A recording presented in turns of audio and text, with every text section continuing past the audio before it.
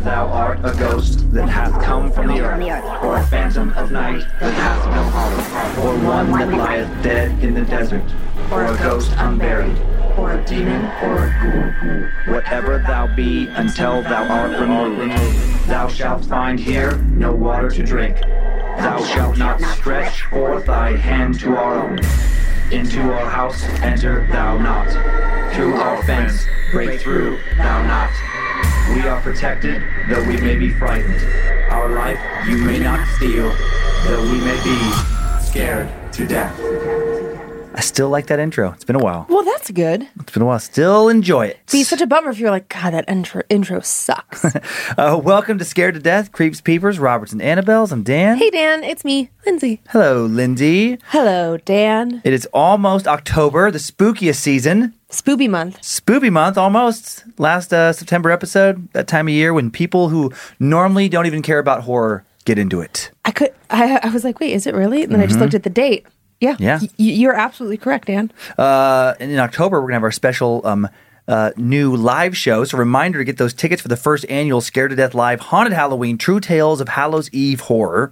You can get your tickets now for this Moment House digital experience at badmagicmerch.com. Thursday, October 28th, 6 p.m. Pacific time, but then it'll stay available through Halloween until the beginning of November. We'll be telling 3 stories that all took place on Halloween night. You will be sharing some spooky fan stories. I did so far find one that takes place on Halloween. No way. Awesome. I know. I'm trying really hard. The theme continues. I'm doing my best. There'll be a live chat room for those watching in real time on the 28th. And you'll be able to rewatch it. You know, or if you can't make it, you can watch it again and again. Right. You can do whatever you want with it. Through Halloween night. You could turn it on and watch it with your family, listen to it as you go to sleep, put it up on a projector in your backyard. You do whatever you want. Also at badmagicmerch.com, the limited edition merch for this event. And this will no longer be available, this merch, once the Halloween's over and November has begun. Correct. So you can get it now. You can get that stuff now. Awesome Halloween mask tee, horror tee, hoodie, 15-ounce mug, neon graveyard tee I was just wearing the other day, long sleeve in that, 80 by 60-inch blanket, trick-or-treat tote, horror Halloween tee and hoodie. So much. So many things. So many things for a cool collection. And now show. Okay, showbiz. Showbiz. I have a Graveyard Creatures double feature for tonight. Wait, Graveyard Creatures? Graveyard Creatures double feature. But I like your little rhyme. Thank you. Well, I have, interestingly enough, one story entitled The Digger. Ooh. Maybe about a grave, maybe not. Okay. I don't know. I don't want to tell you. And then for our second story, I just want to make sure I'm talking about the right one because I was working on multiple episodes. Yeah. Oh, yes. Yes. I'm glad that I checked. I was going to tell you the completely wrong thing. A story about a witch in a family. Interesting. Yeah. And I want to talk about it more before we dive into it, but we don't really talk about witches that much. Of all the topics. Of all the horror lore. Yeah. It's a tricky one for me. I don't dig into those stories as much because a lot of them come from just misguided religious notions. I think of all the Salem witch trials and innocent people being burned for no reason. So there's an especially dark history that's not paranormal, specifically around witches. So stories are trickier to find. I'll give you my opinion later. But I like him. Okay. Okay, yeah, I'm into witches. I might be a witch. All right. I have 2 tales of haunted cemeteries. Okay. First up, Bachelor's Grove, just outside of Chicago, Illinois, and then St. Philip's Graveyard in Charleston, South Carolina. Okay. So, staying in the States for all of my horror today. Way over there. That's right, all east of the Mississippi. Yeah. I just had a thought I just wanted to share really quickly. We record in advance, but something that's been happening because the Annabelles get their episodes early. Yeah. So, we're weeks out, but when they get the episodes, they're like, hey, where's that merch that you were talking about? Oh. Hey, where's that ticket for the thing? It's like, haha. Didn't think of that. Your stuff is available to you at the same time as available to everyone else with the episode drop. Yeah, with the official, normal Tuesday night release. Yeah, that's right. It's a little tricky with the early releases. Tricky. Ready to head a bit south to, a bit south of Chicago. I want to say a bit south to Chicago, but that doesn't make sense. It mostly sounded like you said you want to head a bitch south. You want to head a bitch south? Yeah, let's head a bitch south. And as I started saying it, I'm like, wait, that's not quite right. I mean, it technically is south of us, but that wouldn't be the way you would describe it. Latitude-wise, it's a little bit south, but it's much more east. Yeah. Let's go to that place that they kind of call the Midwest. That's like maybe not the Midwest. For me, it feels very Midwest Chicago. It's I like know. it's like the capital of the Midwest. Well, It's the Midwest New York. but people like Kyler is like, that's not the middle of the West. I'm like, I know. It's a little east. Hang on, buddy. Calm down. Decent amount of setup on this one. Do you have socks? I do. I just was like, oh my God, I got cozy. And look at these little ghosty lovers. Those are very cute. They're like little, They're almost Pac-Man ghosts. I was just going to say little like two Pac-Man ghosts just in love, holding hands, making out. They're cute.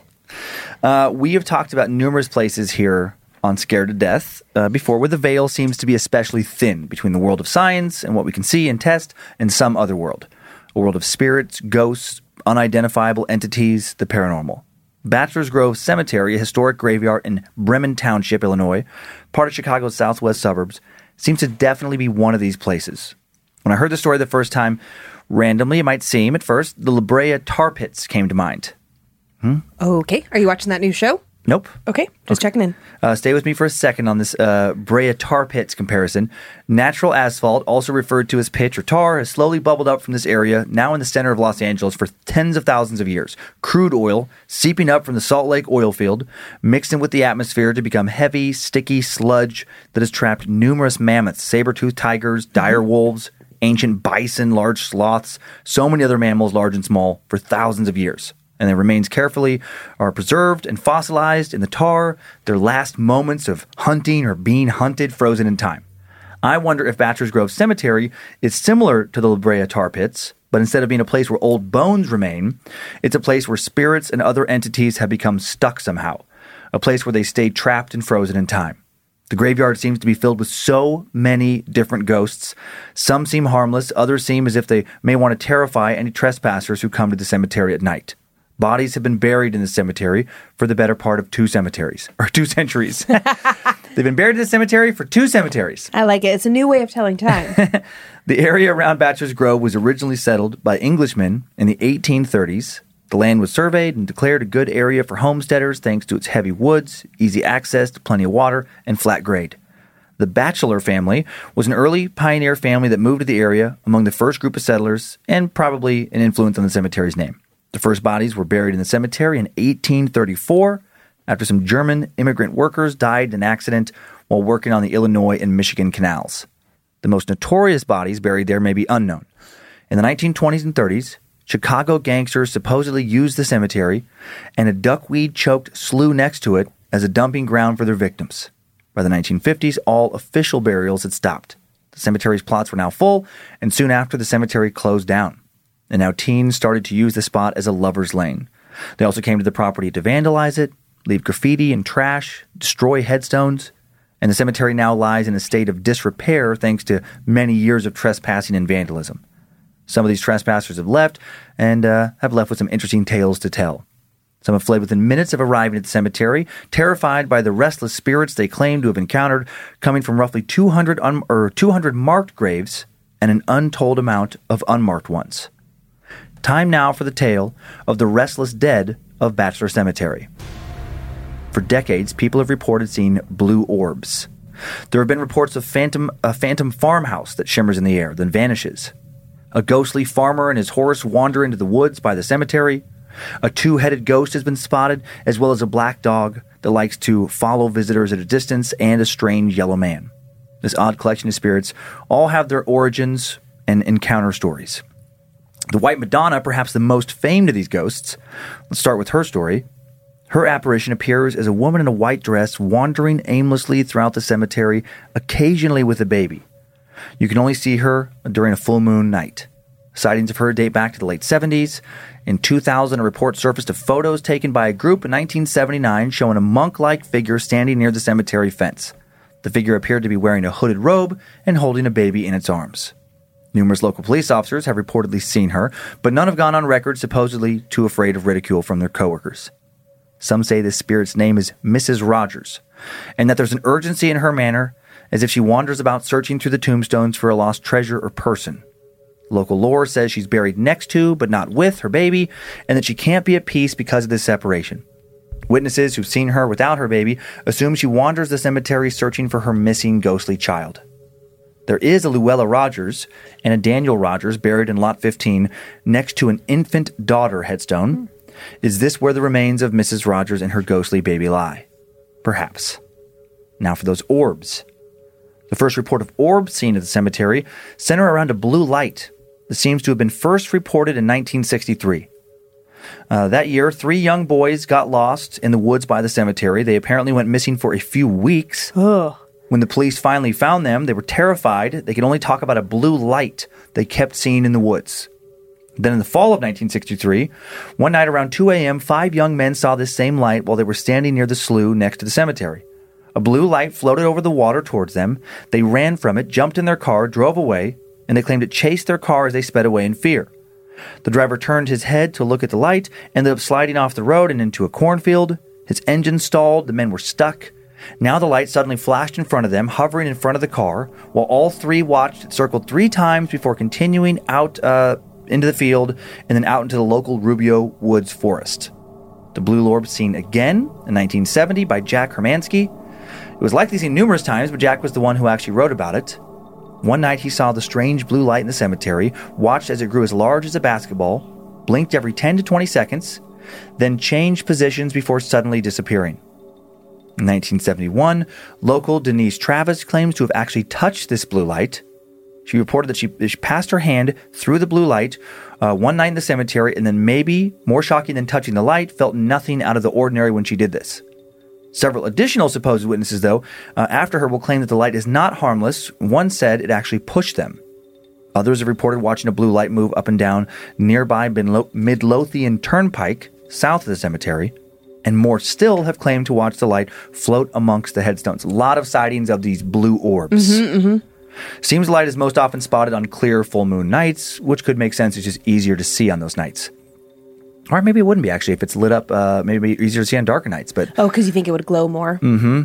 Many whom have encountered it believe it to be some sort of intelligent entity. It apparently often fades from view when people approach it, and will often do things like reappear behind people, almost taunting them in a way, following them. It doesn't usually appear to be malevolent. No one whose story we've come across seems to have had an encounter where it seemed to obviously try to frighten or terrorize them. This next spirit, though, does seem to induce a feeling of dread and fear in those who see it. Several people have reported seeing what has been labeled the ghost of the cemetery's caretaker, sometimes called the murdering caretaker, or, for reasons never quite made clear, the one-armed sniper. Okay. According to some local lore, many years ago, back in either the 40s or the 50s, this caretaker went crazy, murdered his family. Accounts differ on the method of murder. Afterwards, the old stories say the caretaker committed suicide inside his house just outside the cemetery by burning it down with himself and his family's bodies inside. It's a pretty crazy legend, if it's true. And then soon after the sightings started, caretaker sightings started in the 60s, reports began to spread around regarding his spirit wandering the grounds, primarily sneaking up on and then telling trespassing teens and others they needed to leave now. Those who have encountered the spirit sometimes claim that the caretaker carries an oil lantern. Other times they say he holds a shotgun. Peter Crapia, founder of the Bachelor's Grove Cemetery and Settlement Research Center, has archived so many sightings at bachelor'sgrove.com, including a number of caretaker stories. A school teacher spoke to Pete about an encounter story from November or early December of 1971. It said that 2 male college students parked by the pull-off near the cemetery's pond or slough. They walked the path between the pond and the nearby creek and came upon an elderly man walking towards them carrying a lantern. He started shouting at them, asking what they were doing there. The students told him they were there to see that blue light, the blue orbs. The man told them that the blue orbs were just an urban legend. They didn't exist. But he said the spirit of the caretaker was very real, and that he knew where the caretaker's home was.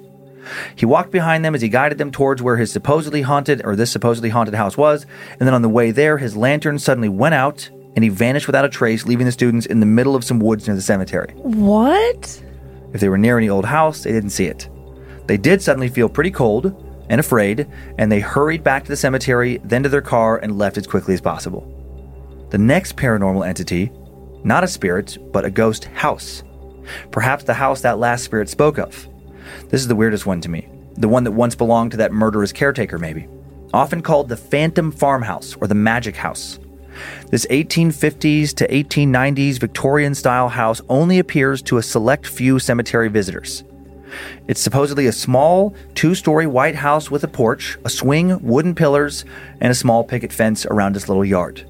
Witnesses who claim to see it often say it's slightly transparent with a yellow-orange flame flickering inside a window on the second floor. And the house disappears from view when they get too close to it. And these sightings started back in the 1950s. Some people have reported seeing this ghost house on the property the first time they visit the cemetery. It looks so real they think nothing of it, feel no urge to check it out, it's just a house. And then when they come back a second time, they can't find the house is gone. Other witnesses don't find out that the house isn't real until they ask locals about the cute Victorian home at the edge of the cemetery property, only to then find out that no such home exists. What? At least not when they claim to have seen it. In 1969, 3 high school girls claimed they saw this disappearing house. They say they parked at the pull-off by the pond and walked the path between the slough and the creek. When they got close to the area between the creek and the cemetery fence, they saw an old house with a light shining through a window, little flickering flame. As they got closer, the house now appeared further away. They kept walking, and it kept just appearing further away. It reminded them of a mirage. Mm-hmm. In July of 1967, 3 brothers claimed to have seen this house clearly when they stopped at the cemetery on their way to a carnival. One of the brothers was hungry and joked with his other brothers that he'd like to go knock on the door, ask for a sandwich. Another said, "I didn't see that house when we came in. Maybe it's the caretaker's house." Then when they got up to leave, the house just vanished. And maybe vanish isn't even the right word. It didn't vanish before their eyes. They saw it, they talked about it, they walked around, looking at some headstones, chatting about this and that. And then when they went to leave, they just noticed that it was gone. How strange to have an entire house you had just seen and talked about suddenly just disappear. Cemetery visitors also report seeing the apparitions of a farmer and his horse. Allegedly in the 1870s, a farmer was plowing the fields with his horse when, for reasons unknown, the horse ran into the pond by the cemetery, pulling in the farmer and the plow behind him, and then they both drowned. Oh, no. That's what locals assumed happened, or something similar. There was no witnesses. Their bodies in the plow were just found in the pond. What lured them in there, or what pulled or pushed them in there, and then maybe held them under the water. Many, many years later, an area paranormal researcher, Dale Kaczmarek, interviewed 2 Forest Preserve officers in 1982 who said they'd seen the farmer and his horse and plow crossing the street by the cemetery when they were driving by late at night. They said they watched the spirits, do more than just cross the street. They both claimed they watched the apparition come out of the pond, like come up out of the water, cross the street right in front of their headlights. The driver slowed the car to a stop. They both just sat there dumbfounded, mystified by what they were seeing. According to Dale, the officers never filed a report to avoid ridicule. In the early 1990s, local Lori Lambert was driving along the Midlothian Turnpike. She told Dale, "A man driving a horse-drawn cart pulled up in front of me. I slowed down immediately. He went a few feet ahead, turned off the road, and just vanished." Sightings of a 2-headed monster seem to have been attributed to this ghost of the farmer and the horse. In 1985, paranormal author Don Ferrant wrote about them in his book Real Ghosts Don't Wear Sheets, saying, "And people claim to have seen a 2-headed monster crawl from the water up onto the bank. But sometimes, say passing motorists, they have seen a murky monster going back into the waters and then disappearing." And then some other paranormal people think this is probably the ghost of that horse and farmer. Yet another entity is referenced in another paranormal book in 1998, The Field Guide to North American Hauntings by W. Hayden Blackman. The grotesque creature wanders between the headstones, often accompanied by a legion of small dancing blue lights. His identity is unknown, but he may be the spirit of a deformed man who was kept hidden from society by his parents and secretly buried at the site upon his death. Those blue lights again. One of the strangest spirits of Bachelor's Grove is a phantom dog, with origins from the late 1980s. 2 young men visiting the cemetery at night are the first we know of to report a sighting of this entity. One of them saw strange flickering lights, yet again in the bushes. When he turned around, he saw the back of a black dog running into the darkness. He pointed, his friend watched it run away as well until it just, vanished. In the late 90s, Troy Taylor, author of Haunted Illinois, received numerous reports of a supernatural animal on the road to the cemetery. People typically claim to have seen the large black dog near the entrance, and then it just vanishes when approached. In the summer of 2003, a group of boys saw the dog behind a tree, and it began to run towards them. They turned, rode away on their bikes, fearing an attack, and then the dog again just disappeared. Author Jim Grasick claims to have seen the dog in the late 80s, writing about it in his book Chicago Hauntings for Teens. He saw a black and brown Rottweiler come out of the woods, exit the cemetery. The dog followed him for a distance, keeping pace with him and his friends. The dog never barked or growled, but it did follow them for quite some time. It watched them get into their car, and then just gone. The most elusive spirit may be that of the Yellow Man, or sometimes called the Yellow Phantom. The oldest record of a sighting of this thing comes from someone named Norman Basil, speaking to a reporter for the Chicago Sun-Times in October of 1984. Norman said, "A month and a half ago, I saw an apparition standing by a tree. It was a yellow figure, a man with a hat, probably in his 40s. And then, again, just vanished." 96, a woman named Heather reported seeing the same yellow man. She said, "I was starting to get bored with being there. Then it happened. I saw a man there dressed in yellow. I told my dad and he didn't see anything. Neither did my friend. I couldn't help but stare at it. It wasn't a solid form, but more translucent in shape. I can't explain exactly what happened next, but I remember leaving the cemetery with my dad and friend. Then all of a sudden, I felt something cold rush past me. I started to run. I'd had enough." The yellow man may like to mess with cameras to avoid being photographed. Some paranormal researchers in a group called the Ghost Research Society claim to have spotted this yellow man in the 90s and managed to capture him on camera. But then they thought they did. Their film showed up as overexposed and useless, and they think paranormal activity is to blame. So many different encounter stories, so many different entities, clearly something strange going on at Bachelor's Grove Cemetery. Careful if you ever visit. What if something were to happen to you there, and then you ended up trapped there forever, stuck along with all the other entities in the strange paranormal tar that seems to bubble up from the grounds of this old graveyard? Yay. No thanks. Yeah. I would like to not be stuck there. Yeah, this is. I know sometimes you like a little bunch of quick hits. Yeah. So this was like the next cemetery tale I'll tell is more of like a longer narrative, a little bit of history, and then one person's longer story. But this is just interesting to me because there was more. I actually cut some out. Yeah. Because I didn't want it to go on and on and on forever. Yeah. But it's like there's other entities. And there's just so many little sightings. I saw this thing and it vanished. I went there. I had this weird feeling. Yeah. Felt something touch me. Felt something cold rush past me. On and on and on and on. The vanishing house is particularly. I know that's an interesting one, right? Yeah, and it because with all of the stories, because there are many of them, and they all are more or less the same, you know, within each entity or each sighting or whatever. You know, it's like, oh, I saw the yellow man. Well, he always looks like this. He's always kind of like that. Yeah. This house, it's there, and then it's not. And when you have multiple accounts like that, and they're all very similar, it gives it more credit, in my opinion. Oh, yeah. Because you're like, okay. I mean, yes, you could have like done the research and you could fabricate your story and blah, blah, blah. But the likelihood of all of these people all having these various encounters and none of them being true, I don't buy it. I think so too. I mean, skeptics, I get the argument on the other side. The argument against something like this being true is they'll say that once the lore begins, it kind of snowballs. Okay. And somebody sees some sightings, word gets around, becomes like an urban legend. Other people hear it, it influences them. Then when they go there, they're wanting to see something. They feel pressured socially into having an encounter themselves. Then they add to the lore, which then makes other people, kind of like this. Yeah. I see that argument, but I agree with you where it's like, yeah, but the odds that all of them had heard that and that happened to all of them. Well, it had to start somewhere based on something. And like the thing of like, wanting to see something. I think that going somewhere and wanting to see something, I interpret that as being open to seeing something and then being open to the other side and then thus more likely to see it. That's that whole thing about like kids are more likely to see things than adults because they're more open to it, more accepting, et cetera, et cetera.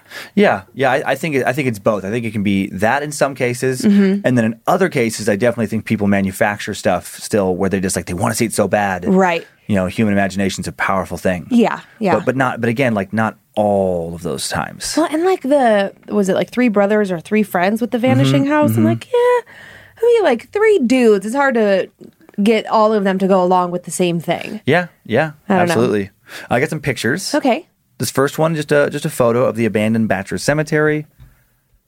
It is interesting that it's abandoned. I feel like in like urban areas, there are not a lot of abandoned cemeteries. But I guess that makes sense. Like if somebody is like, let's say it's a private cemetery and they just like run out of money, or then like the state ends up taking it like a foreclosure, right? And then they're just like, well, we're not going to dump a lot of money into this. Like there are these old gravestones. Maybe we'll make it kind of like a park, but not going to keep it up with like an active caretaker because it looks pretty run down and has been in the past. There's another photo showing that it's clearly not well maintained, and by the woods there. This is at Creepy Pond, sometimes called a slough, next to the old cemetery where a lot of the sightings revolve around, where the horse and the guy and the plow went in and come out of. it's so tiny. Yeah, well, all that green is water. Oh, I was like, well, so it's a puddle? No, yeah, I know. No, all that green is just like there's just so much algae and on top of it. Okay. What do they call it? Duck grass or something like that. You called it duck grass, but I had never heard that term. Yeah, but that doesn't mean anything. I'm a city gal. Okay.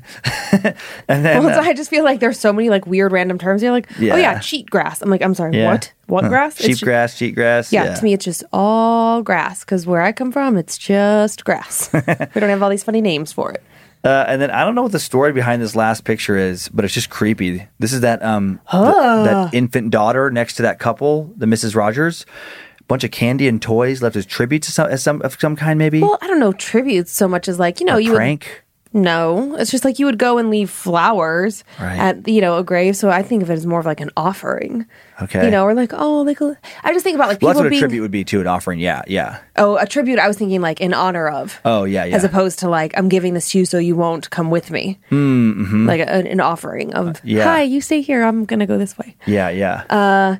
But I mean, that's no more strange or peculiar or odd than when you see something on the side of the road where there's, a cross where clearly someone has died in an accident and then there's like a stuffed animal there. Or I mean, it's uncomfortable. And it's just interesting. I haven't seen that before that I can think of, like all the Halloween candy and the toys next to the tombstone of the infant daughter. Yeah. Mm-hmm. Well, maybe other like young kid ghost hunters go in there and they feel inclined to leave something for the little kid. Yeah. I am just focused on that Tootsie Roll.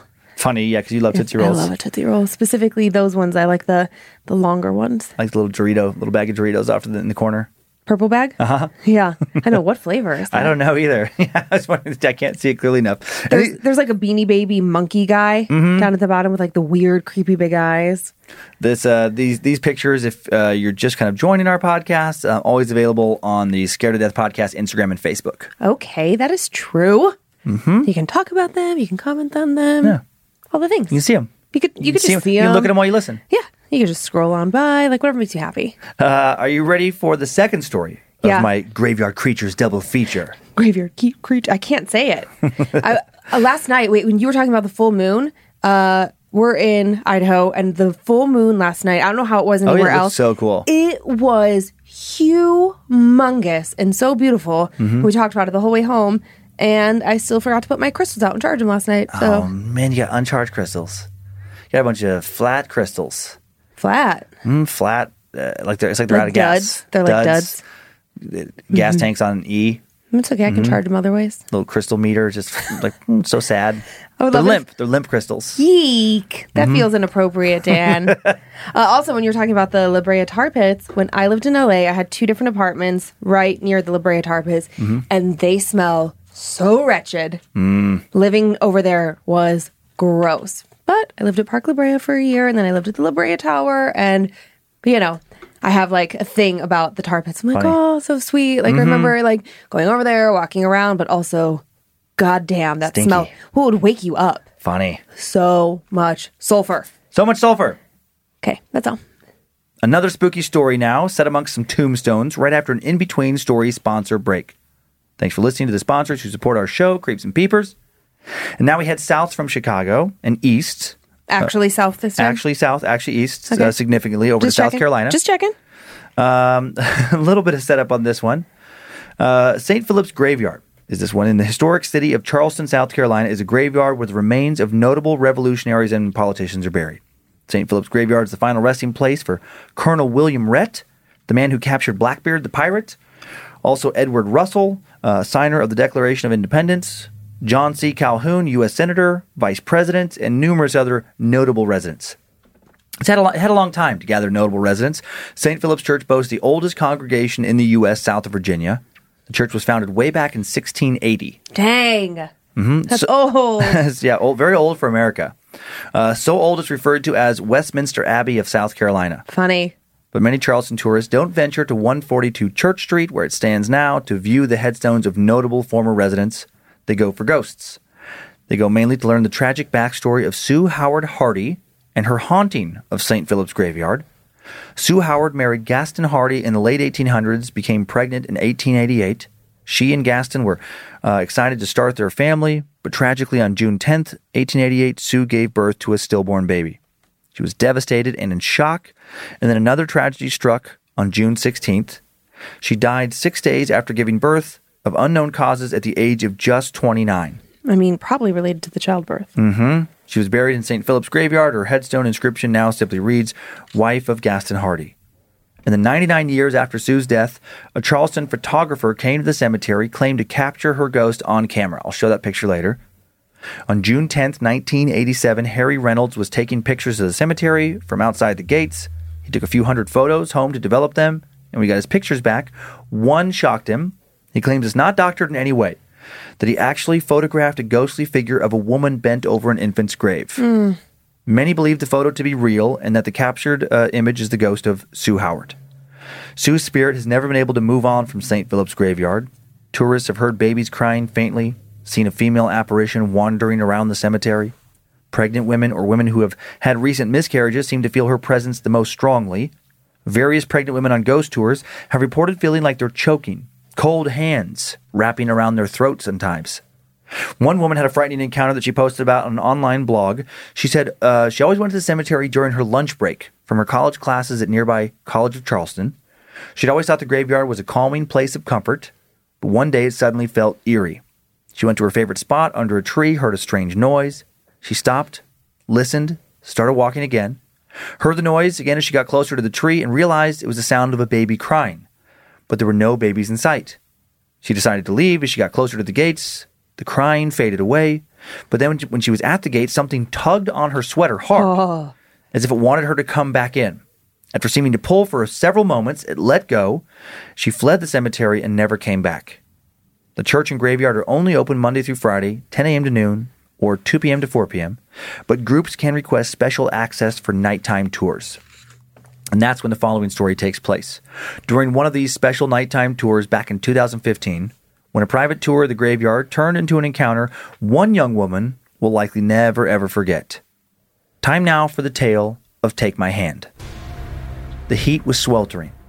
Marissa was exhausted from the long day of walking in the hot, humid Charleston streets. She lived in the South all her life, but still every summer she felt somehow surprised with how truly hot it could get. That humidity. When it was bad, it always made being outside for more than a few minutes feel so truly unbearable. "We're almost done. I'll try to find a way for us to sneak back to the hotel after this," Leo whispered in her ear as they walked into the restaurant. He could tell how exhausted she was. She hoped it wasn't so noticeable to the others. Marissa sank gratefully into her seat at the table, enjoying the feeling of the cool AC blowing over her skin. She was starving, but as much as she wanted to eat, she knew that nothing would stay down. Her morning sickness had been all-day sickness for the past few weeks. Marissa was just starting her 11th week of pregnancy. She and Leo had decided to hold off on telling their family, waiting for the perfect moment to announce it. When Leo's parents invited them for a weekend trip to Charleston, it seemed like the right time to tell his parents. But so far, they just hadn't been able to find that moment they were looking forward to make the big announcement. Marissa and Leo were terribly excited to become new parents, and also pretty nervous. Such a big unknown. Luckily, they'd be facing it in about the best circumstances you could hope for. They'd been trying for about 6 months, they'd been married for 3 years, and both had stable careers and now a house together. When Marissa's pregnancy test came back positive, it was truly a joy and a blessing. Dinner passed uneventfully. Marissa enjoyed the conversation with Leo's family and surprisingly enjoyed her meal. She felt energized by the food and the relaxing setting of the restaurant. "Well," John, Leo's father, said as they paid their bill, "are you ready to head to St. Philip's?" Marissa and Leo shared a "what is he talking about" look. They had completely forgotten about that being today. "Oh, I'm sorry, Dad, but I don't think we can go. Marissa told me earlier she's not feeling well, and I'm fine," she interrupted him, forcing a smile. "I feel better now. I want to go." And she did want to go. Marissa's great-great-grandmother Ethel was buried in St. Philip's churchyard, and when she found out Leo's family had requested a private tour, she felt like it was the perfect opportunity to learn a little about her family's history. "If you're sure," Leo said uneasily. She was. The two couples soon headed out of the restaurant, making the short walk over to Church Street. It was 8 p.m., and the sun was starting to set, finally bringing some relief from the heat. It was the end of August, and a cool breeze floated in the air, carrying with it the promise of a comfortable Charleston fall. They reached the church by 8:15. John made a phone call, and the front doors opened, revealing an older woman with a kind, welcoming smile standing at the threshold. Rose, their tour guide for the evening. They walked into the church, craning their necks to look at the high ceilings. It was beautiful, like every old church in Charleston. While everyone else walked ahead to inspect the altar close up, Marissa stayed behind, admiring the stained glass windows. Unconsciously, her hand went to her stomach, a new habit she had to work hard to suppress. "Expecting?" Rose whispered quietly, making Marissa jump. She looked around carefully before answering. "Yes. Congratulations, dear. I won't say a word. This church is beautiful. You must love coming here for service every week." "I do. But I love walking around the churchyard even more. Some of my family are buried there, and it's such a special place. You'll feel it when we get there." She left Marissa with a kind pat on the shoulder. Marissa met the group up at the altar to listen to the presentation on the church's history and notable congregation members. She hated to be rude, but she felt it was a little boring, and sleepiness was starting to creep up on her. "If everyone's ready, we'll head to the cemetery now," Rose instructed them. They now headed across the street to the entrance of the cemetery. Beautiful black iron gates guarded the entrance, keeping out any unwanted trespassers. Rose pulled out a key. The metal gave a loud creak as she swung open a gate. Marissa's sleepiness was gone. Now she felt excited, eager to find her grandmother's grave and to see who else was resting here. The place had a mysterious air about it, like there were hidden secrets hidden deeper in the cemetery. Being a curious person, she wanted to know those secrets. Cemeteries had always interested her a bit, but this one felt particularly interesting. Rose now locked them safely inside, began her speech discussing all the notable people buried in the cemetery. Then she dove into the story of Sue Howard and her stillborn baby. Marissa was horrified to hear it. Definitely bad timing for her to hear a story like that. "Tragically," said Rose, "she died just 6 days after giving birth. Historians today theorize she died of internal complications from the pregnancy and the birth. Poor Gaston was left alone, no wife and no baby. And of course, there's the ghost stories about Sue's spirits and the famous photo. But as we like to say here, the only ghost at St. Philip's is the Holy Ghost." Rose finished her speech, allowing them to ask any questions they might have about the churchyard.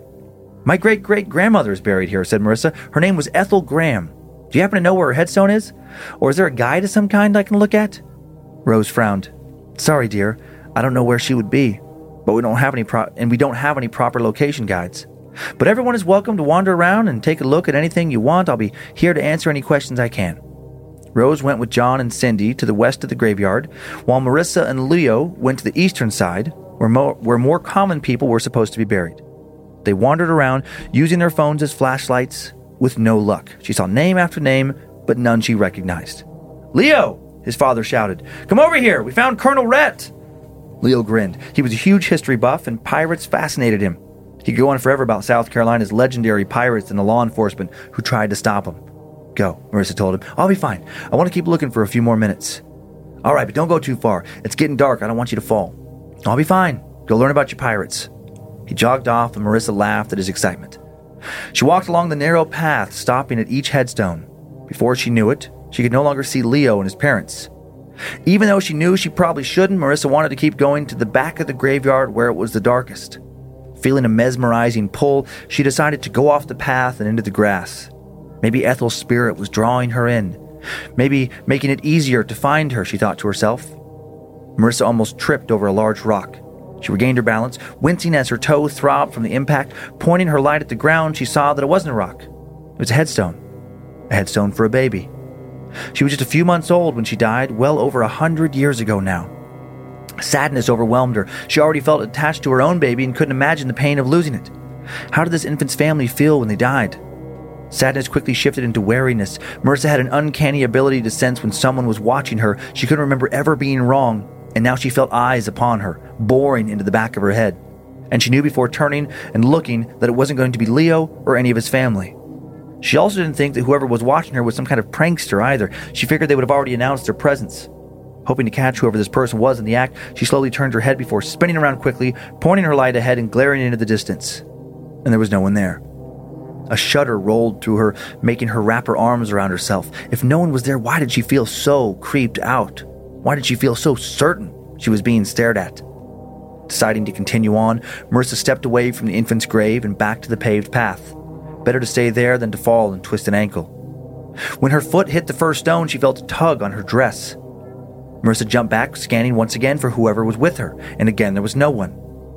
Marissa almost screamed when she felt another sharp tug on her dress. Was she really so tired and delirious that she was imagining things? There was no one near her, of that she was certain. So how could she feel something pulling on her clothes? She wasn't snagged on a branch or a headstone. The last thing she wanted to do was scream and have Leo come running, have his parents think that she was crazy. A third tug now not only pulled her dress, but actually yanked her backwards, away from the paved path and into the grass. Marissa nearly lost her balance, but managed to put out a hand, grab a headstone, and steady herself. She was shaking now. Her heart was pounding. Still, she tried not to scream. Instead, Marissa searched all around, looking for something, anything, to explain what was happening. Taking a deep breath and preparing to hurry back to her group, she took a slow step towards the grass, then felt a cold hand gently intertwining invisible fingers with her own. Panic overwhelmed her. She tried to pull away, but those fingers were strong, and they gripped her hand tightly. Now she felt really crazy. What was going on? How could she be imagining physical touch? Was it true, she wondered? Was this graveyard really haunted? She felt another tug now, but gentle this time, towards the middle of the graveyard. The invisible hand was trying to guide her somewhere. Trying to keep her cool, she assessed her situation, and she calmed herself down. Instead of terror, she began to feel peaceful, almost comforted in some weird way. Feeling foolish but needing answers, Marissa whispered, Ethel?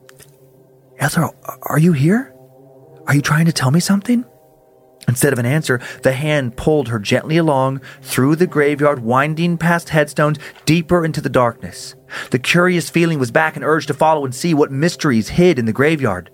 Marissa felt that hand now let go of hers. Her arm fell to her side. It felt almost like her guide was dropping her off at a destination. She looked down at the headstone in front of her. Wife of Gaston Hardy, December 11, 1858 to June 16, 1888, she whispered to herself. Gaston Hardy. Why did that sound so familiar? And then it clicked. Hardy. Sue Howard Hardy. Marissa shuddered, feeling nervous once again. This wasn't her ancestor Ethel reaching out from beyond the grave. This was a different spirit, completely. What did Sue want with her? Sue? She whispered. Are you here? Are you trying to show me something? A long moment of silence passed. Marissa held her breath, worried if she moved or made too much noise, the spell would be broken. She didn't know how much time passed. It felt like an eternity, but Marissa kept still, patiently waiting. She opened her mouth to ask another question, and then a gentle, cold hand rested on her stomach, right over her tiny baby bump. Marissa gasped, Sue? But anything she was going to say then left her mind. Marissa watched silently as a pale white outline of a woman appeared directly in front of her, on the other side of the headstone. It then stepped towards her. That peaceful feeling she'd been having now suddenly vanished. Fear took its place. She was scared, really, really scared, and she also seemed to have lost control of her body. She couldn't move.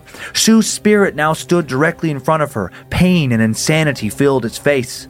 Marissa's heart was beating wildly in her chest. Her hands wanted to move towards her stomach again, instinctively, protectively. She was suddenly very worried about her unborn baby, but she couldn't move. Now she felt cold hands wrap up and around her neck, and the strength used earlier to clasp down on her fingers now closed down on her throat and cut off her air. She couldn't breathe. Oh my God, she couldn't breathe. There you are, she heard Leo's voice in the distance. Where have you been?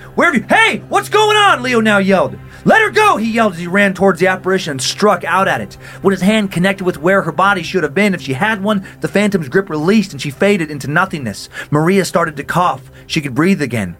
Rose now approached them. Leo's parents were still on the other side of the cemetery. Did she hurt you? Rose asked. I didn't want to warn you earlier. She's only ever done something to a few women that I know of over the years, always pregnant.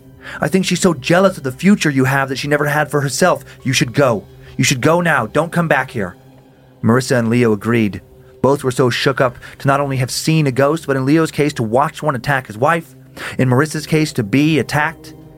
Once out of the cemetery, Marissa and Leo told his parents what had happened. And as crazy as their story was, John and Cindy didn't feel like they had much of a choice other than to believe it. Especially when Rose said she had seen Sue's spirit before. The evening was not what Marissa and Leo had in mind when they'd been hoping for the perfect moment to tell John and Cindy they were pregnant, but it certainly was a memorable one. Luckily, despite the scares, the baby was fine. 6.5 months later, Leo and Marissa had a healthy baby girl, little Ethel. That's so cute. They named her Ethel. Mm-hmm. I was worried about the baby. I'm glad there was that little final update. I know, okay, baby doesn't have 2 heads. Baby's okay. Baby's not born with black eyes and horns. Oh my God. That's a crazy story. Crazy encounter story. Yeah, I dig it. This is a cool picture of St. Philip's Church in Charleston. Oh, it is very pretty. Pretty. Yeah, cool architecture. This next one, picture of the cemetery. So just a little picture. Yeah. The different angles we could look at. But then this last one, and hopefully we can zoom in here. Harry Reynolds. This is that photo, the June 10th, 1987, supposedly capturing the image of Sue Howard's ghost. Oh my God. So obviously some people think it's been doctored, but then there's other people on these websites that say it supposedly went through a lot of tests, went through Kodak's film lab, and has not been doctored. If it hasn't been doctored, and you can see it if you're watching the show on YouTube, obviously it's not the headstone closest to us, it's the next one back, and there's clearly the image of an apparition bent over in front of this headstone. Oh I think God. Very clearly. That's crazy. I'm that's real. I keep waiting for it to turn around and wave at me. What if that thing turned around, looked at you, and then came closer in the image? That would be amazing and terrifying. It is such a particular shape. Yeah. I mean, it definitely. Wow.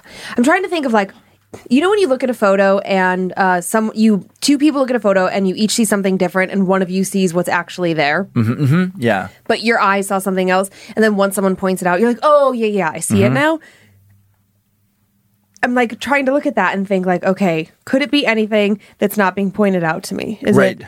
But it's just the way that it looks like there's shoulders and a head, and it's semi-translucent. Yeah. It's very specific. It really, really does look like somebody kneeling down in front of the tombstone there. Ooh-wee. Interesting. My brain is always just ping pong, ping pong. So you said Kodak, and then I thought about my uncle who used to work at Kodak, and my dad and I were talking about him not that long ago. Yeah. I don't even know why. He's long since been deceased, but I guess way back in the day, he was part of the team that started developing digital cameras. Oh, that's so cool. It's so crazy. And my dad's oh yeah, he would sometimes we'd go to their house and he'd have this proprietary information. That's awesome. He wasn't supposed to show us, but he'd have this big case and cool. Pretty cool. Fun job. Very fun job. I wish I would have known more about it when I was younger. Man, that's crazy. Yeah. That's a crazy, crazy story. Yeah. And so sad. I mean, just thinking about in modern times, I think childbirth is still one of the number one causes of death amongst women. I don't know what the stats are anymore, but it is, and I don't mean in third world countries. I mean here. Yeah, it does still happen with the best medical care. I wonder how often it happens in hospitals compared to home births. I think it's still pretty fucking intense, which is it's crazy. Yeah. But yeah, my mind was just I wonder about that. I wonder about this. I wonder about that. Oftentimes it's what I'm writing down. Oh yeah, you should look that up later. Oh, yeah, you should find out what's going on over there later. Wow. Well, I'm glad Marissa, not Maria, is doing great. Did I call her Maria a few times? Just once. Oh, just once. Right in the middle of it. Oh, I went with Maria instead of Marissa. My brain just switched it, swapped it. And then for about the first 3 minutes of the story, I was is it Leo or Leah? Leo. It was Leo. Okay. I don't know how I was saying it, but Leo for sure. We all have our little things. Sometimes it's just harder for one set of ears to understand the other voice. Yep. No big deal. Okay, well, I'm ready to give you some scary stories. Okay. Before I do, I just had two things that I wanted to say. The books. Oh, yes. The books are on their way. Yeah, they were shipped. So we are still on time. Looking at getting those shipped out somewhere within the first week of October, because some have to go to here for us to sign. We have 1,000 of those to sign and get boxed and by hand, and then the rest of them go to, we have various distribution centers across the U.S. From our distribution company we use. So they have to get sent to where they have to go, and they have to be inventoried and all of that. So while it sounds oh, that should be quick, just look at it, count the books, they're there. It's a little bit more detailed than that. Yeah. So be patient, but they will be there before Halloween, so just hang tight. Sweet. And then we've been getting a lot of emails about where are the tickets for this 2022 Bad Magic Festival. And I think that there was just some sort of misunderstanding when we were talking about it last week. We don't know exactly when it's going to be. Sometime next August, I am going in the next week with our event planner and Logan to look at the space and figure out more specifics. And as we have information and details worth sharing, we will share them. We just thought just put it on your radar kind of thing. Yeah, it's like, I mean, but thanks for the excitement. Oh my God, totally stoked. And we're the same way. It's like, oh, I would love to be able to go do that. So, you know, you get an idea of how much time do you need off of work? I have to, for us, we have to work ahead and kind of figure things out. So you're not missing it. The tickets are not on the website. We don't know what the cost will be. It'll be Coachella-esque if you're trying to figure out how much to budget for getting to Idaho, all of that. But yeah, I just wanted to address that you haven't missed it. We will be very explicitly clear about when they're on sale, how many tickets they are, how much they are, what the dates are, everything. But we just wanted to let you know it was coming. Sweet. All right. I'm excited too. It's going to be so fun. I'm so glad that people are excited and reaching out. Yeah, it's going to be great. It's going to be so much fun. Oh, hey, you have a squishy Layla? I do. Oh, you have black Layla? Yeah, I'm digging her. She's cool. She's cool looking. I know. She has a little red heart. She's so cute. Okay, so I was immediately drawn to this story. Some people when they submit, they give a little story title in their subject. Other times it's just my story, which all are acceptable. This was called The Digger. That's a great title. I thought it was a great title. And based on that name alone, I was like, okay, are we talking a grave digger? Are we talking about some sort of railroad worker? Or somewhere you'd be digging a ditch? I don't know. What kind of what do you kind of conjure up when you hear that? Well, maybe just because my brain's on our Graveyard Creatures double feature. I keep wanting to say that. I know you do. It's just fun to say.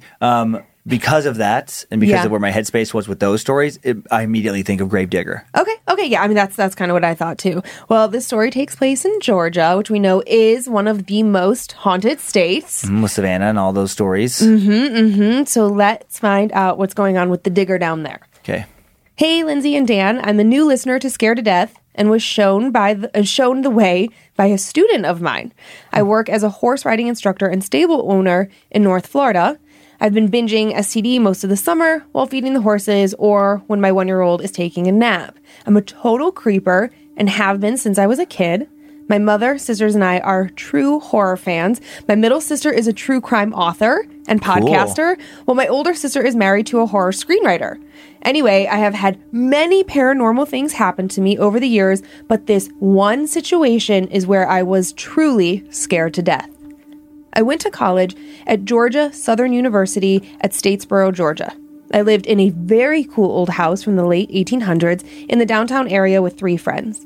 I think all 4 of us were sensitive, as we had many weird experiences in that house, but that's for another day. We had heard many stories from other university students about Ghost Road in nearby Brooklet, Georgia. The story we had heard was that the road had been an old railroad bed that had been converted into a long, straight dirt road. On certain nights, you could see, way out in the distance down the road, a white light. They said it was the light of a train still traveling down the railroad bed.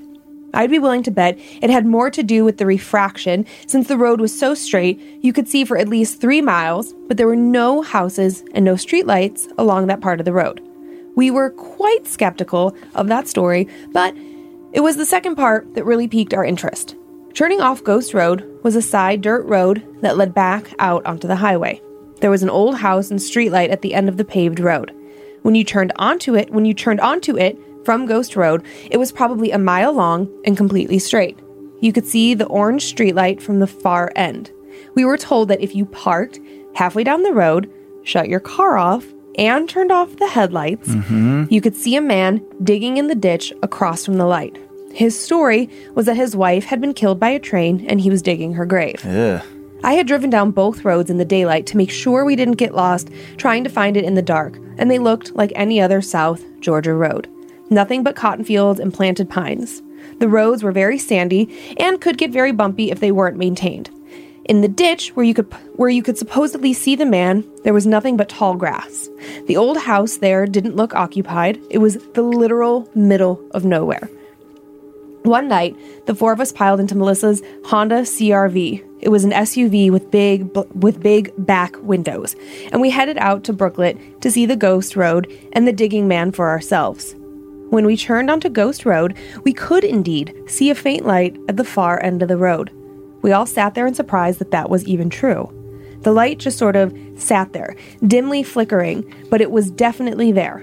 After a few minutes of marveling at the light and coming up with theories as to what it could be, we decided to continue on to see if the digging man story was in fact true. We drove the 1.5 mile distance to where the second road turned off. We made the turn and could easily see the streetlight at the far end of the road. Melissa stopped her car about halfway down the road. We were in the middle of a huge patch of planted pines. The pines made the road very dark, but it was a clear night, so we could see stars in the skies. She shut off the car and headlights, which made me naturally very anxious. And we all stared at the grass in the ditch under the streetlight. And after a few minutes, we could see him. There in the ditch, it looked like a man bent over, digging. Wow. Maybe our eyes were playing tricks on us, since it did look like it could just be the grass bending in the breeze. Until he straightened up. The distant figure stood up, and we could clearly see he was wearing a hat, a light-colored shirt, and darker-colored overalls.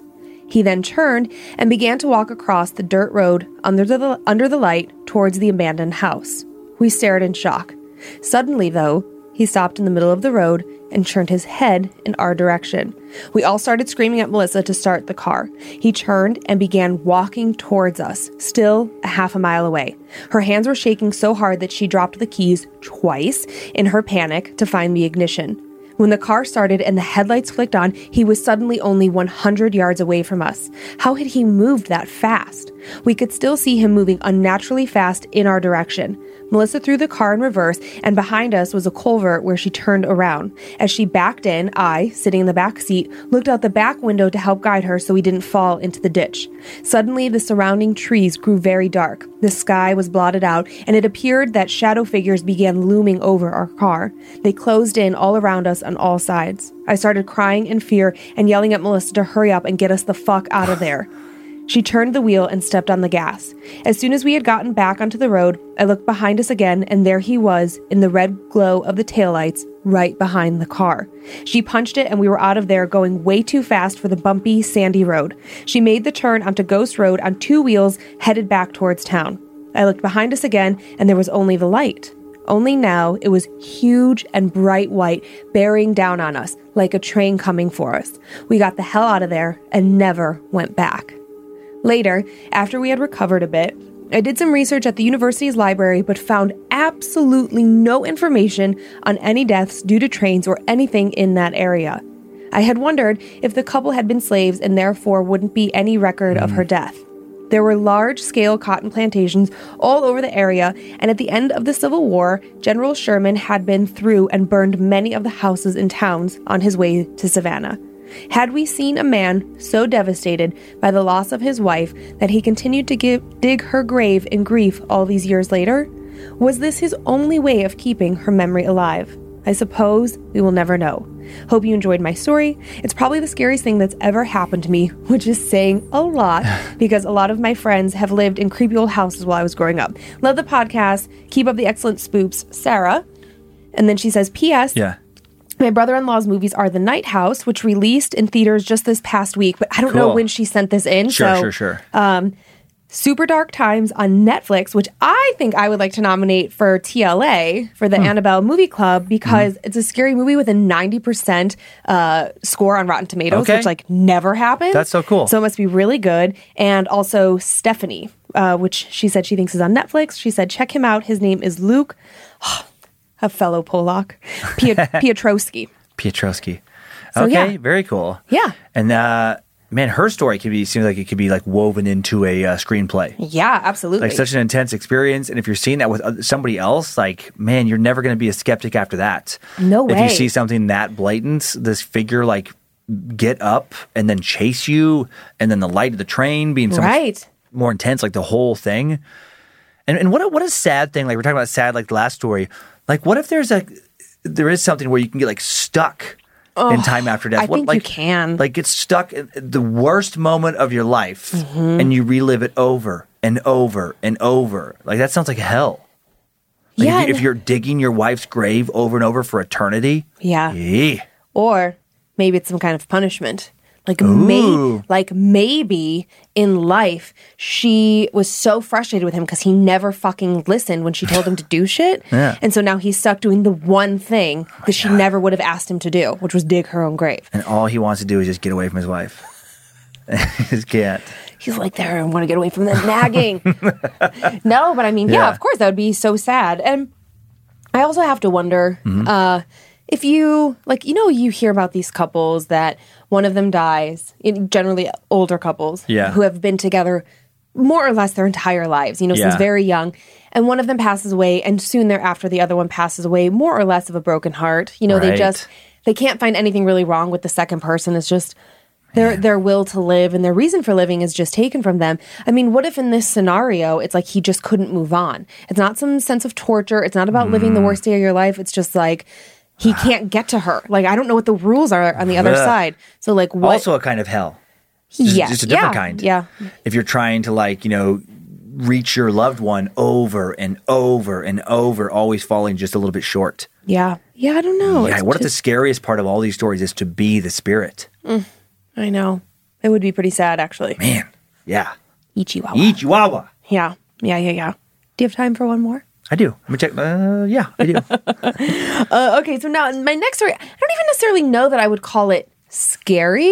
It just, I don't know. It just had all these little elements of so interesting to me because we haven't really talked a lot about witches. And so not coming from the Salem witch angle, not coming from, I do think there might be a little bit of some religion in here. Yeah. But just a family, regular family, and then this one person who's like, okay, what's going on with her? Okay. Yeah. Okay.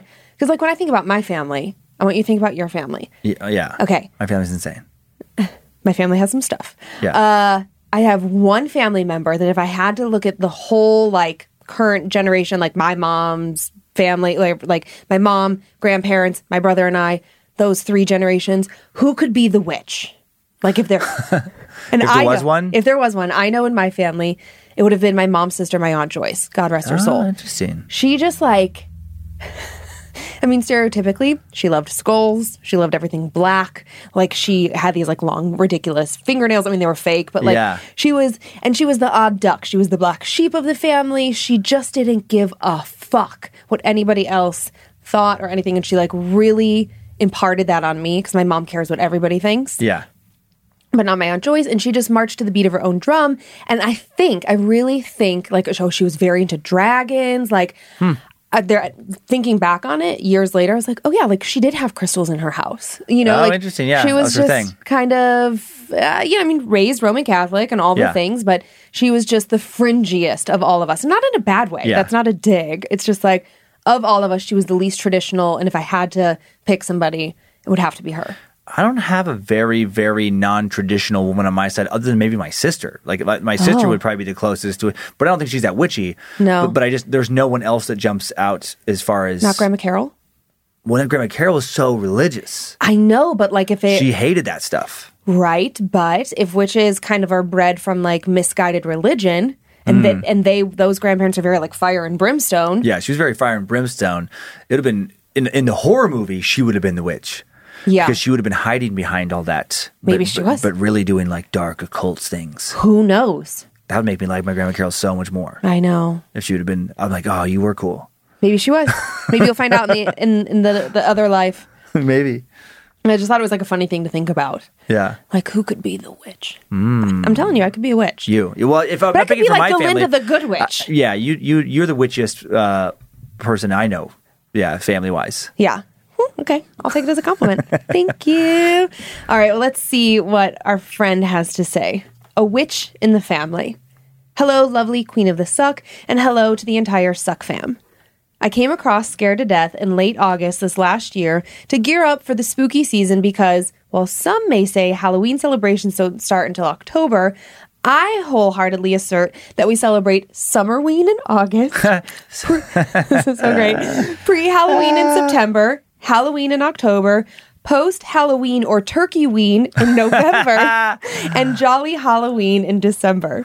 It's never too soon to start getting spooked, and Scared to Death is such a perfect way to start the season. So much time for ween. I know, that you can have summer ween, joy ween, turkey ween. Clean ween. Clean ween, dirty ween. You got it all. I know, that was so funny. Okay. I'm writing in to tell y'all a story about my stepfamily, specifically my stepdad's something. You wouldn't ever think of it if you met them now, but the family has a strange history and deep roots in the Ozarks area of Missouri, and actually had ties with a fairly infamous gang of outlaw cowboys who roamed the area in the late 1800s. More recently, the infamous and mysteriously vanished Jimmy Hoffa was good friends of the family and would often go to their house for fried chicken, which he claimed was his favorite. I know, I love it. Yeah. The story I'm about to tell you happened during my stepdad's great-aunt's childhood, somewhere in the 40s or 50s. I apologize ahead of time for a lack of specific details, as she passed away a year or so ago, and I hadn't had the chance to learn more about this particular set of circumstances. I'll do my best to keep the story as close as possible to what she told me and what her siblings have confirmed to be true. Carol Ruth lived with her parents and two brothers in a very rural farm around the Missouri Ozarks. They were, and still are, devout Protestant Christians, and the entire family centers their world around their faith. Living in a very traditional conservative town, this was completely normal for the area, and aside from the odd few connections in the family, such as the Shelton Gang and later Jimmy Hoffa, the family was well-liked and active in their community.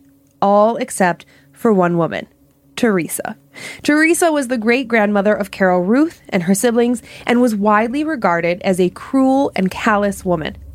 Carol Ruth's parents had to leave town to sell their crops a few times a year, so she and her brothers would be hauled off to their great-grandmother Teresa's house, as their grandparents had passed away, and nobody else lived close enough for the kids to stay in school while the parents were away.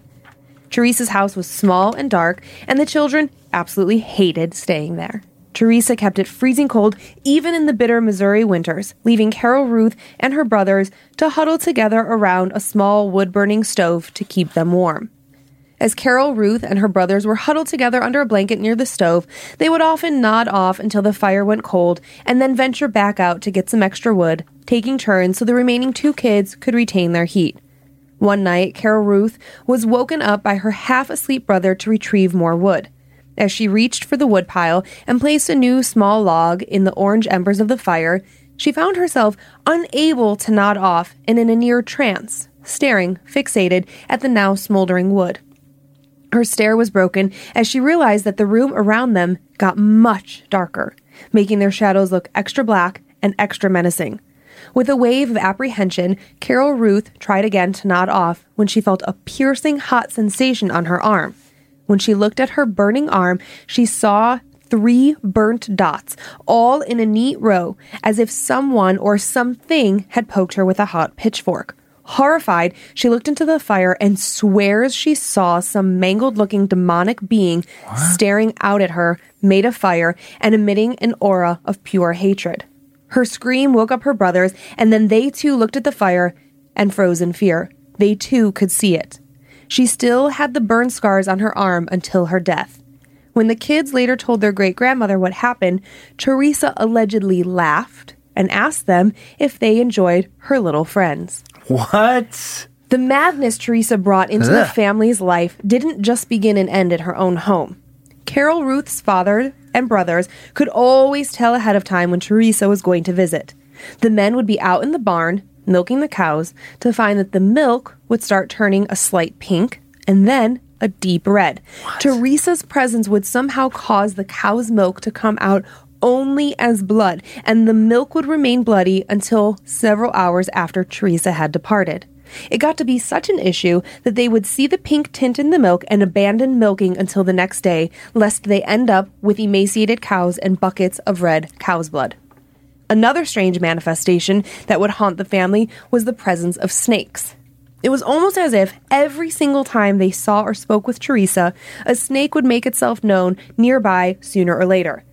When Carol Ruth and her brothers stayed at Teresa's house, they would often see snakes slithering out from under the beds in the nighttime and hear Teresa humming to herself as they lay awake in fear in her home.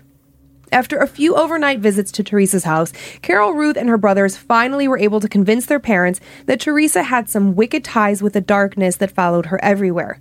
Their parents agreed that Teresa was bad news, and the final time she came by their house for a visit, their father told Teresa she was no longer welcome around their family and that they believed she had made a deal with the devil. Yeah. This made Teresa furious. She screamed and cursed at them and threw an absolute fit. Carol Ruth told me that as she screamed, the table on their front porch started to levitate just an inch or two off the ground, only falling when Teresa turned away to leave. As she left, Teresa turned back one last time, shouting that she'd send all their souls to hell where they would burn forever. 2 cows died that day. What? Teresa's death is my personal favorite get the fuck out series of events, and they're even wilder than the rest of her story. She died on a Friday the 13th after calling the town's fire department for help.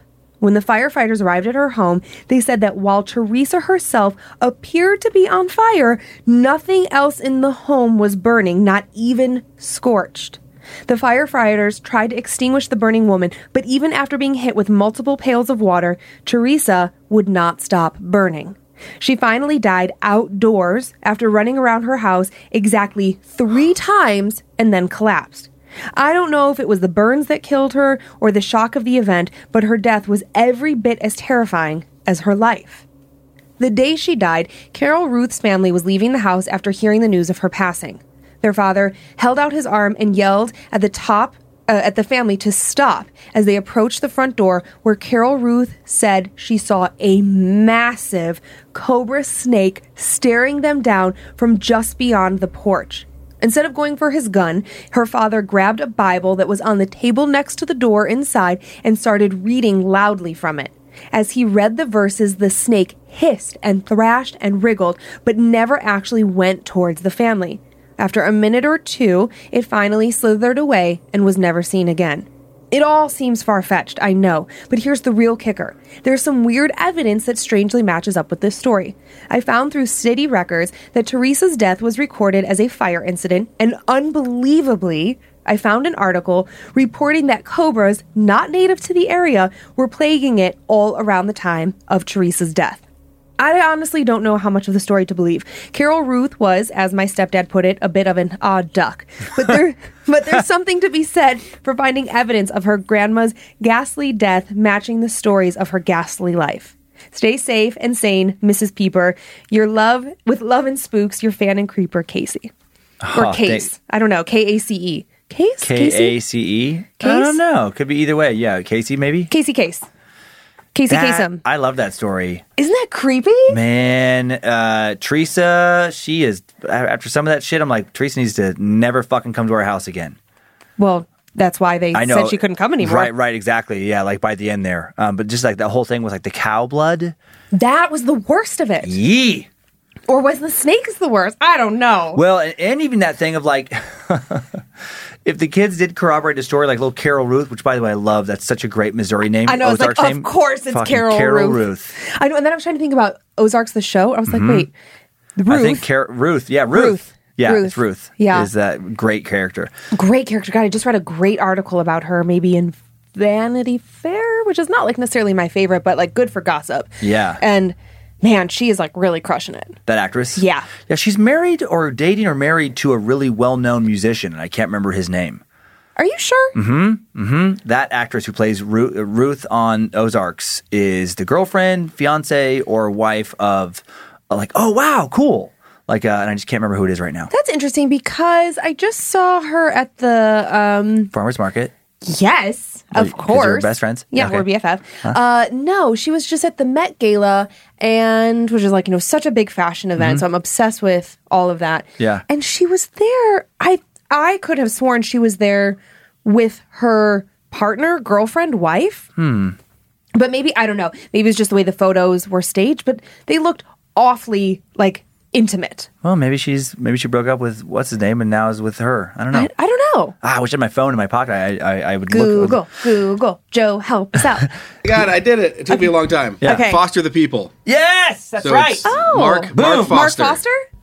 All the other kids with the... Better run, faster than my bullet. Yeah. Oh boy, you don't even know the words. I knew she was with Foster the People guy. Well, Yeah. not exactly, but I knew a musician. Well, yeah, Anyway. you were right. Anyways, carry on.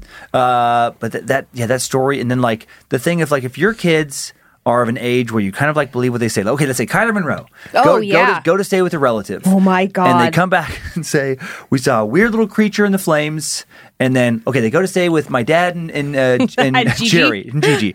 And they say, they saw a weird little creature It in would the just flames. never happen there. Oh Right. God, this is so funny. And then they tell Gigi, and then Gigi tells them like, oh, you saw my little friends? They are fucking never going back there. Okay, maybe You are staying away from Demon Lady. Okay, maybe this is why I considered my Aunt Joyce to possibly be the most witchy. Yeah. So growing up, I mean, she had a very tragic life, but before things went to hell in a Yeah. handbasket, she lived like pretty far from us, like any Clevelanders. I grew up in Parma Heights. She lived in Medina, so it was not close at all. And I loved her. I was obsessed with her. She was just like cool. And I would always want to spend the night at her house. But I was at that phase where I couldn't make it through the night at anybody else's house that wasn't my own. Right. So the first time my mom's like, okay. And then she's like, God damn it. So she came and got me. Lindsay Crybaby. Exactly. And then the next time Yeah. she's like, you have to stay no matter what. And so here's the scenario. Okay. My Aunt Joyce had two sons, Ross and Scott. And I was going to sleep on the floor. Scott was younger or is younger, closer in age to me. And I was going to sleep in his room. Okay. Blow up mattress on the floor next to his fucking cage with a goddamn snake in it. Perfect. What could go Which wrong? everyone thought was fine because like Yeah. Joyce, again, like things that like the rest of my family was like, okay, she is weird. But like they had snakes, they had like, iguanas, lizards. And I remember waking up in the middle of the night and being like, no. Like someone has to come get me, like crying, sobbing. Oh, man. I know, so scared. I think I was forced to stay that time. Good. I don't remember where I got to sleep. Yeah. But then like as I got older, my aunt's life, her and my Uncle Bill and Scott moved to another house even further out. I would try and spend the night there as like a teenager. She just had so many weird, creepy things in her house. They're not creepy during the day, but creepy at night. Like those monkey sock dolls, Yeah. but like tons of them. And then they were all over the guest room. And Why'd you want to do so many sleepovers at fucking creepy aunt's because house? she was so cool. She would let me do anything. She was super fun. I could cuss with her. There She you loved go. to go shopping. Like she was just, Oh, okay. she was super great, but Yeah. her house was fucking creepy. I don't know. It's just like all those little things. So all these things, I'm like, the snakes, totally get it. Yeah. Like she was like anti-religion. I mean, listen, maybe her and Teresa are related. Start calling you Carol Ruth. No. You were a little Carol Ruth. Why was I Carol Ruth? Could I crybaby Carol? You're this equivalent of that character in the story. Oh. Just because you were at the creepy person's house. That's all. I know, but Carol Ruth was forced to be there. Okay. I okay. was going by okay, choice. you're going by choice. Which was my poor mom. I'll have to give her a call after this and apologize for that. So funny. Do you want to thank the Annabelles first or me today? Oh, sure, I'll go first. Okay. I would like to thank the following Annabelles for supporting us on Patreon: Stephen Messina, Eric Schaefer, Selena Wicken, Zacharias Johnson, Erica Hamilton, Haley Boris, Save the Merry Witch, Kennedy Voren, Liz Evans, Erie Conti. I hope I didn't forget a letter there. I think it's pronounced cunty. I glanced at what? How could you? I wasn't worried about the last name, you asshole. Oh. Erie, because it's Erry. I'm like, oh, did I leave off a J? Is that Jerry? Okay. Perry? Carrie. I am so sorry. You can send me an email and tell me how I fucked it up. Shannon Bailey, Cody Schott, Daniel Taylor, Emily Funkhauser, great name, Rebecca, no last name given, Von Bullfrog. That's not a real name. Aisha Pacheo, David Rivera, Emma Houts, Mackenzie Stanley, Emily Hilgendorf, Hannah Hosh, Lisa Wyndham, Jenny Snell, Chelsea Ark, and Samantha Kraus. Thank you, Carol Ruth. I would like to thank Crystal Murray. Okay. I got so into Carol Ruth, I wasn't focused on it. I'd like to thank Annabelle Crystal Murray, Jessica Burton, Andrew Darnell, Indy Roberts, Louise Rodriguez, Carlos Chavez, Sarah no last name, Oli Gardner Lang, Jennifer Muck. I do love that last name. Muck? Muck. That's an interesting one. Because it's like I'm in the muck. Muck party one. Yeah. I bet poor Muck has heard Muck. it all. Oh, I'm sure. Oh, we're in the muck again. Muck fuck. Like Wait, all way kinds to of... muck it up. Nancy Vallejo, Catherine Bokenkamp, Catherine Bokenkamp, Matthew Abbott, Yahara Warden, Megan King, Jessica Lesota, Chops F, One Red Dragon Skull One, Bree Skywalker, awesome, Sarah Michelle, Carrie and Marshall Barber, Nicholas Gray, Chara Cummings, Cole the Conqueror, awesome, Eloy Zavala, and Henry Walker. Did you say Barbers? I think that Carrie and Barber. Mm-hmm. Carrie and something Barber. What was the second name? It was Carrie and Marshall Barber. And my sneaking suspicion is that they're related to Eric Barber, and they're the ones that made the little pop guys. They're puppets. Well, this came down in the middle of the show. Yeah. Which we were going to not address, but since now I have to reach back here, this is the curtain for Is We Dumb. Yeah. We share sets, and it fell down, which is odd because I really tucked it up there. But we have our Funko Pops, and I know that they came from Eric Barber, and I swear that in his note, Eric said his brother and sister-in-law, sister-in-law, something. So I think... those are so cool. I know. I'm so cute. I think that might be from them. Okay, and then I have some Spoopy shout-outs. Okay, do it. To Nick from Marissa, happy belated birthday. To Kat and Norman from Chaz, thank you for keeping me virtual company during lockdown. To Lizard from Joe, love you and happy belated birthday. To Dan from Nicole, happy belated birthday. Thanks for the adventures. 3 out of 5 stars.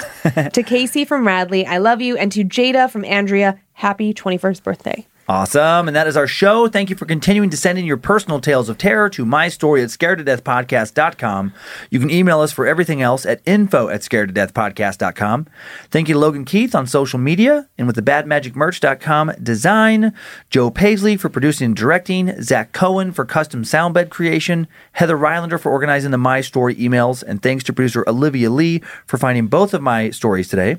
If you don't want to hear more ads, if you want monthly bonus episodes, more monthly content to help donate to our charities, please check out our Patreon. Enjoy your nightmares, creeps, and peepers. Hope you were scared to death. Bye, y'all. If spirits threaten me in this place, fight water by water and fire by fire. Banish their souls into nothingness and remove their powers until the last trace. Let these evil beings flee. Through time and space, evil may pass through, but hath no home here within, scared to death.